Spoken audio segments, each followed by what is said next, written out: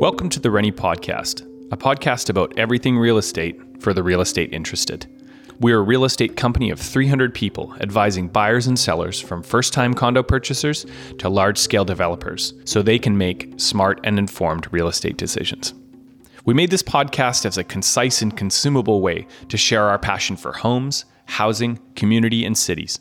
We hope that this will spark the same curiosity in you that we have for everything real estate.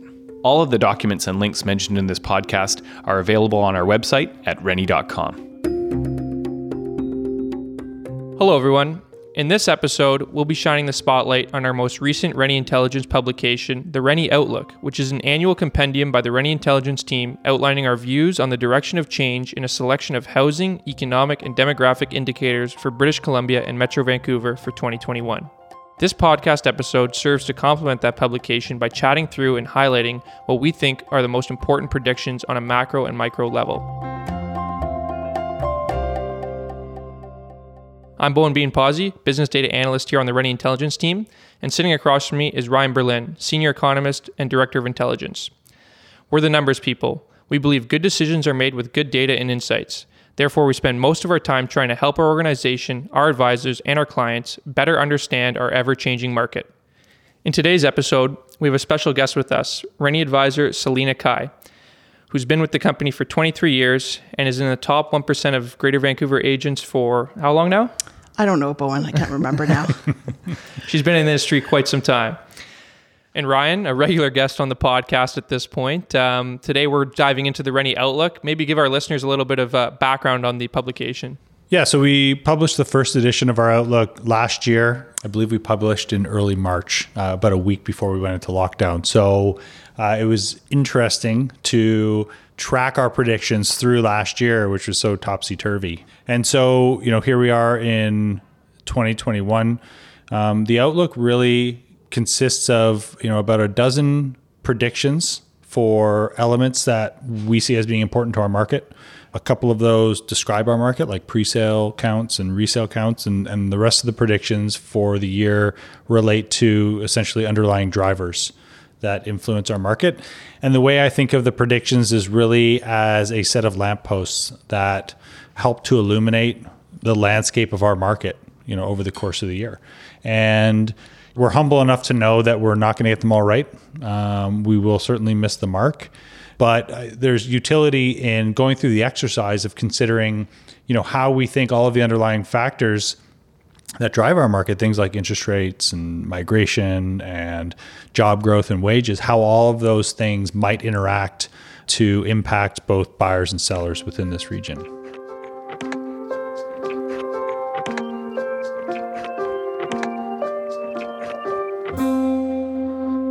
So there's a variety of factors we cover in the Rennie Outlook, but we'll jump in here beginning with the resale market. Prediction number one, more than 50,000 resale home transactions in 2021. So in our last Rennie Outlook, we had predicted there to be 50,000 sales in 2020. Ultimately, and serendipitously, the region did achieve 49,000 sales, or just over that, in 2020. And so, we were close. We were in the ballpark for sure, but the path we took to get to that sales count wasn't exactly what we had predicted. As we flip the calendar to 2021, we're coming off 5 straight months of record-setting sales counts, and we're expecting that momentum to kind of continue into 2021 and throughout the year, and hopefully get to that 50,000 resale transaction mark. Yeah, it's funny. I mean, it's hard to take credit for coming close to the realized number of sales in 2021 when the path that we took to that total was so different from what we were sort of predicating our outlook on a year ago. And that was a continuing tight labor market. We saw job growth continuing on a steady basis, with wages continuing to rise as they had been through 2019. And then we saw a continuation of population growth. So those are the factors that we saw going into the pandemic, a little bit blind to what some of the effects would be. And sure, we were close to the number. So we'll take a little bit of credit there, but not too much. And I think, we know that with not just this prediction of resales, but for all of the predictions we're making, there's a good chance we're going to be wrong. But I do think that 2021 will be characterized by more stability than volatility. So I do think that it's going to differ from 2020 in that way. I think going into this year and as we look ahead, we'll have a couple tailwinds behind us. So increased population growth after a really slow year last year and a continued recovery in the economy, so continued job growth. And I think that to a degree will be offset by slightly elevated interest rates. And we'll touch on some of this stuff in a little bit more detail shortly. But I also think that we're coming to the end of the unpenting of demand that built up in the first 6 months of 2020. We've sort of seen that released over the course of the latter 6 months of 2020 and a little bit now into 2021, but it won't last forever. So I think when you look on balance at some of the tailwinds and headwinds facing our market, that I think, a reasonable forecast is of 50,000. We'll see us about 4% above the long run average, a little bit higher than last year, still a quarter up on what we saw in 2019. And then just within that, we're also looking at compositionally there to be about 20,000 detached homes. So still some significant momentum in the detached market. 20,000 home sales would put it just under the past 10-year average. But we'd see maybe a resurgence in demand for multifamily, particularly condos. So 19,000 condo sales and 11,000 townhomes. But overall, a pretty healthy resale market, I think. Yeah, and even just tracking those sales counts in the back half of 2020 was definitely eye-opening for us. Selena, what were you kind of seeing throughout 2020 and maybe talk about how January 2021 has shaped up so far? So, when the pandemic actually hit in March, I was beside myself because I kept on staring at my phone and my phone didn't ring for a solid month. But then after about a month, the phone started ringing. And, people that had to sell or people that had to buy, even during a pandemic, still continued to do so. And then as the months went on, I just saw a different type of demand for product. People were slowly transitioning, having to work from home. And that brought out a whole cluster of clients for me because these people were usually very conservative. They were both husband and wife, typically are professionals. And now they decided they're in their, great little townhouse, but they need more yard space because they're home with the kids and they're working from home. And now they had to buy a larger home with a bigger yard and they had to sell their previous home as well. And this just spilled over and it just continued to grow and grow. You really just had to analyze and stay home and do all that kind of stuff. So, looking back into the market for the last, few months, I feel like I'm still running. The January market has been incredible. I haven't even really been able to stop or have a few hours off. I think with the low interest rates, that has been a huge factor for a lot of people.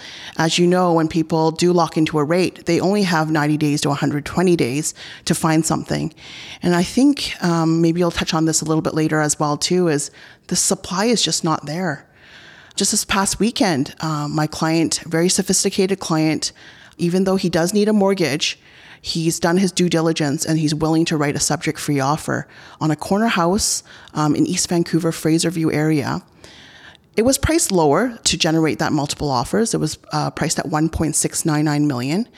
When we went there was like a lineup outside to see it. The realtor at hand actually had to stop people from coming in the door. And there ended up being 30 offers listed at 1.699 and it sold for 2.16 million when the assessed value was only at 1.8 something million. Wow.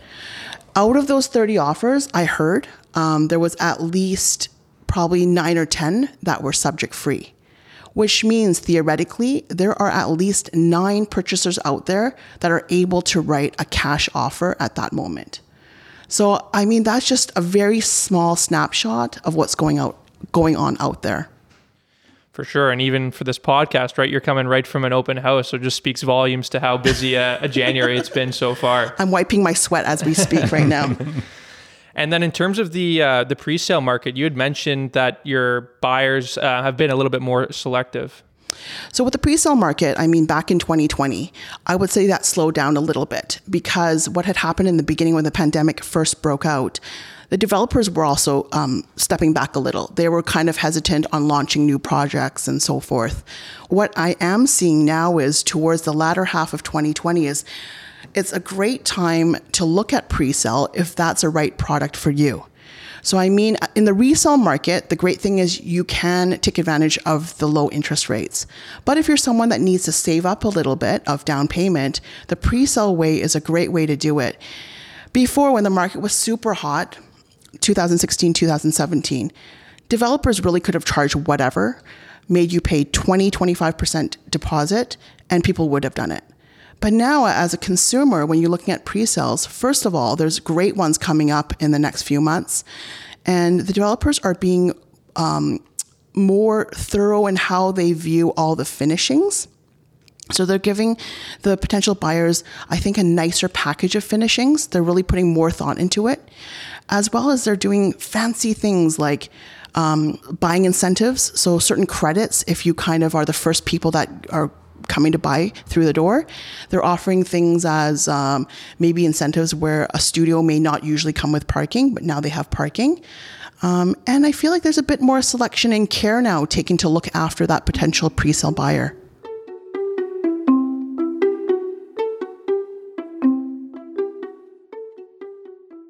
So obviously a very active resale market, and we're seeing an uptick in activity, at least on the back half of 2020 in the pre-sale market. And that brings us to prediction number 2. So overall, we saw 11,000 pre-sale transactions written in 2020.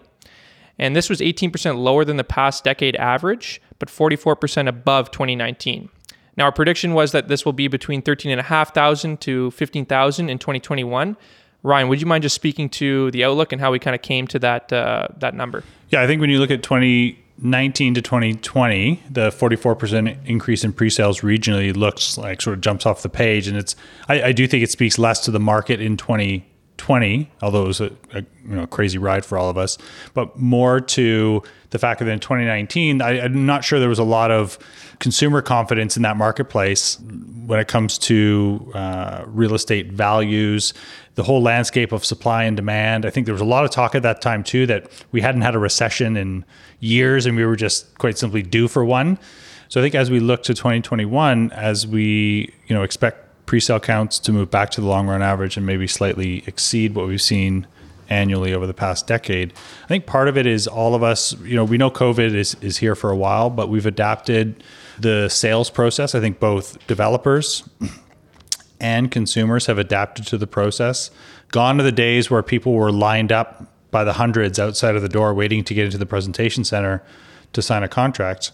So it's a lot more, the process is a lot more intentional. I think consumers are a lot more thoughtful. And as Selena, as you said, there are options out there. So the market is moving at more of a moderate pace. I'd say a more sustainable pace than we've seen in past years, both good and bad. So, I think when we talk about the pre-sale market, we've talked about it a lot, within these four walls, is that a healthy pre-sale market is really predicated on a couple of, big picture related factors. One is that you've got to have a well-functioning resale market. Right? People are not going to commit to a real estate purchase where they put their name on a contract today and they don't take possession of a home for 2, 3, 4 years if there's a lot of uncertainty within the resale end user home market. And so we are seeing the resale market stabilize. As we just noted, we do expect the number of resales in 2021 to be just a little bit above the long run average. And I think part of that is a return of consumer confidence. And I think that's the other thing that sort of underpins a healthy pre-sale market is consumers have to have confidence that there's a degree of stability in the world around them, in the housing market for sure, but also in the broader economy as well. For sure. I mean, if your outlook is good for the resale market and the pre-sale market, one would assume that the outlook for employment would have to follow that same trend line. So prediction number 3 was that employment will return to its pre-COVID level in 2021. Ryan, why don't you just kind of take us through the context for this prediction and kind of the outlook for the year ahead?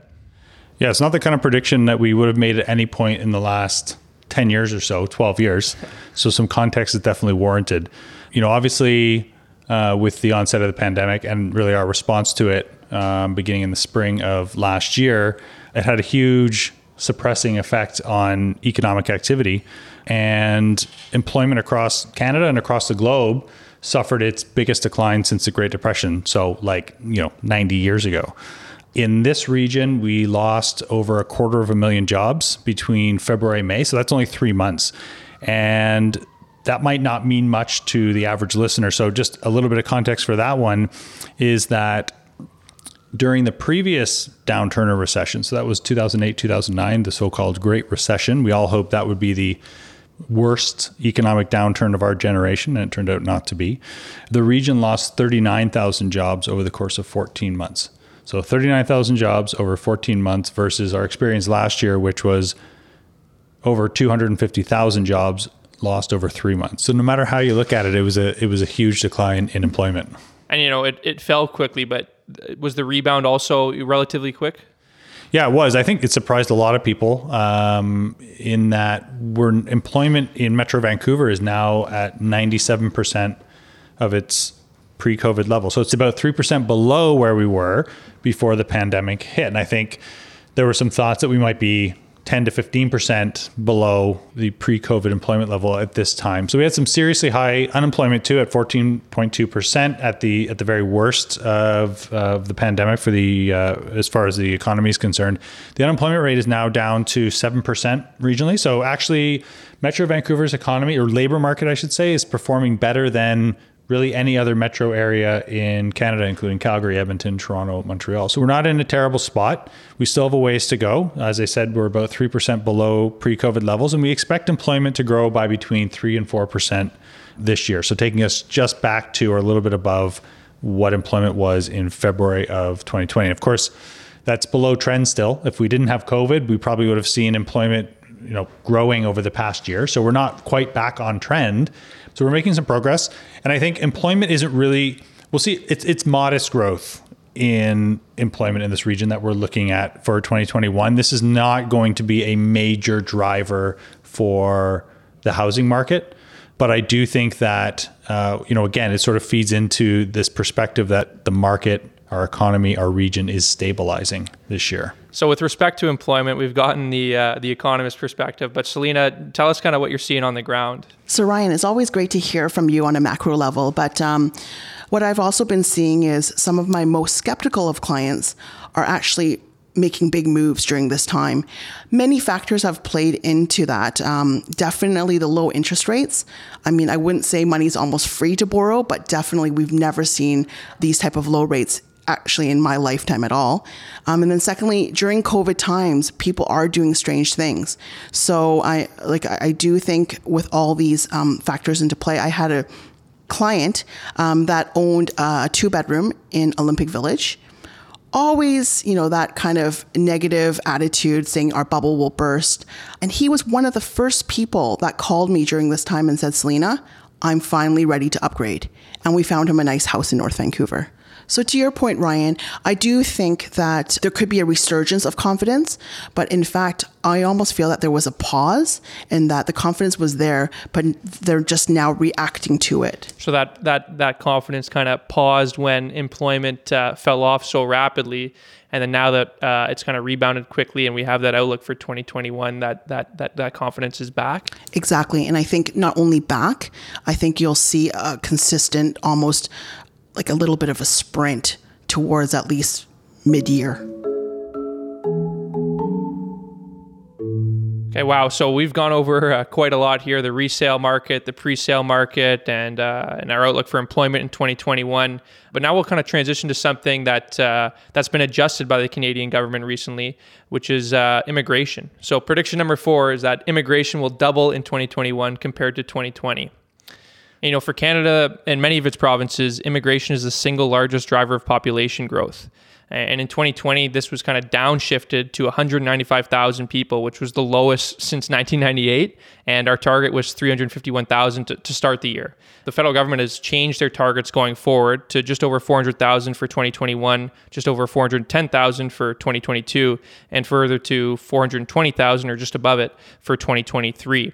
So, Ryan, how is these changes to immigration targets going to affect our outlook?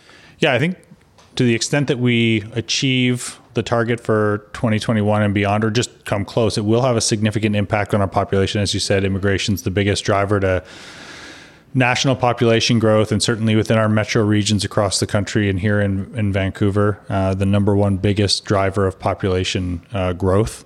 We have such robust immigration levels because we're acknowledging that we have an aging population, and that we really, without immigration, very, very soon in the near future, wouldn't be able to grow the workforce if we didn't have a robust immigration flow.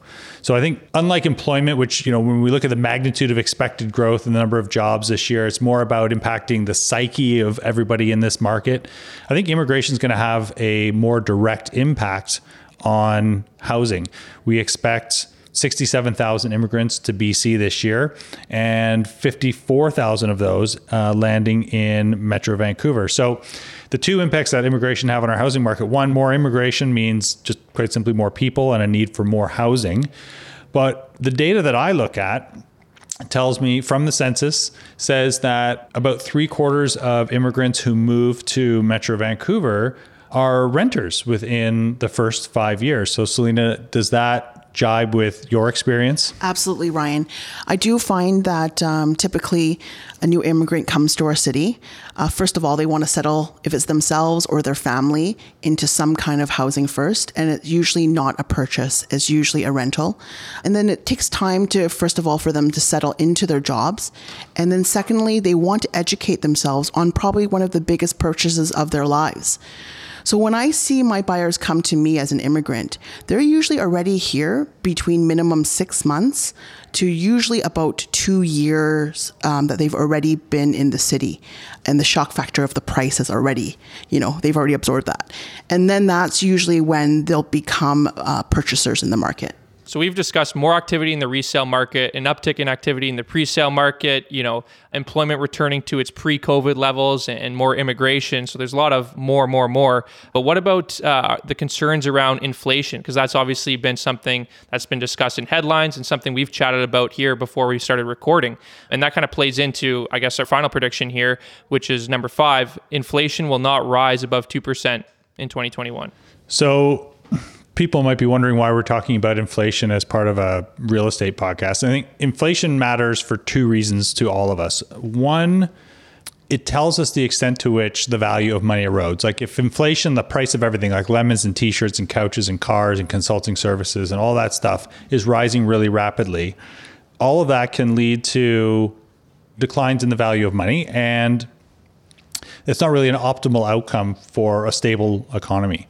So that's sort of the semi-academic, reason why we should care about inflation. But when we talk about it in the housing context, the real reason we should care about inflation is that's what the Bank of Canada looks at. So inflation, the increase in consumer prices and the rate at which they're changing, the Bank of Canada watches that quite closely because they want prices to be stable, and they kind of target for inflation around 2% per year.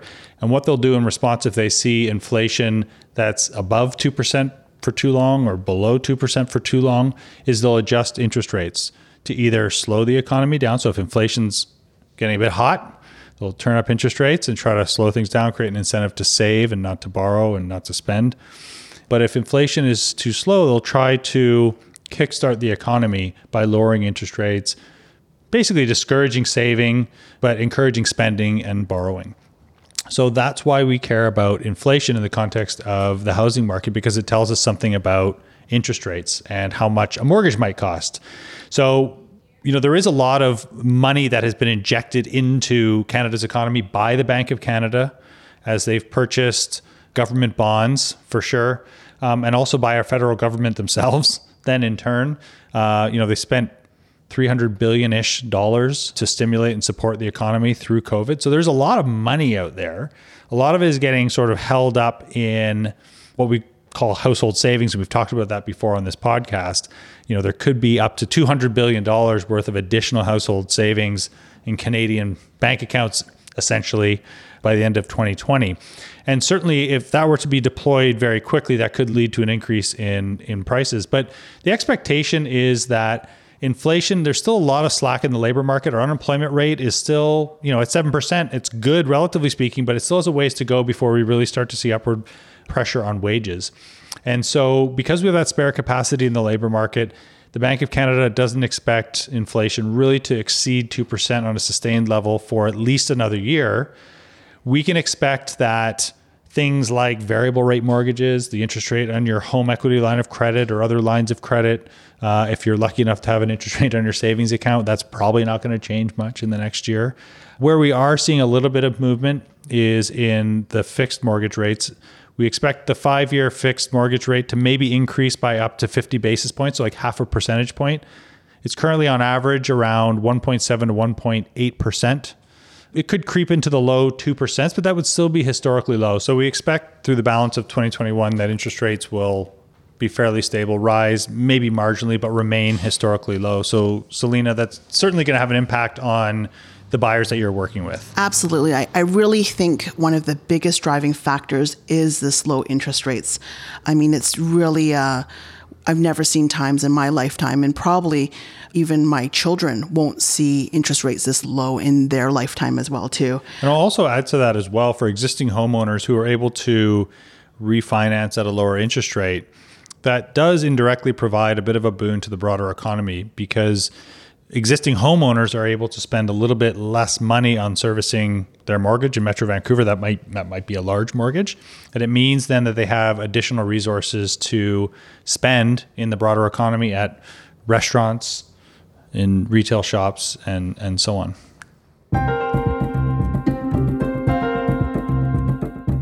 Well, we covered a ton of information in today's episode. To read the Rennie Outlook and more of our predictions, including our outlook on wages, domestic migration, and many others, head to rennie.com/intelligence.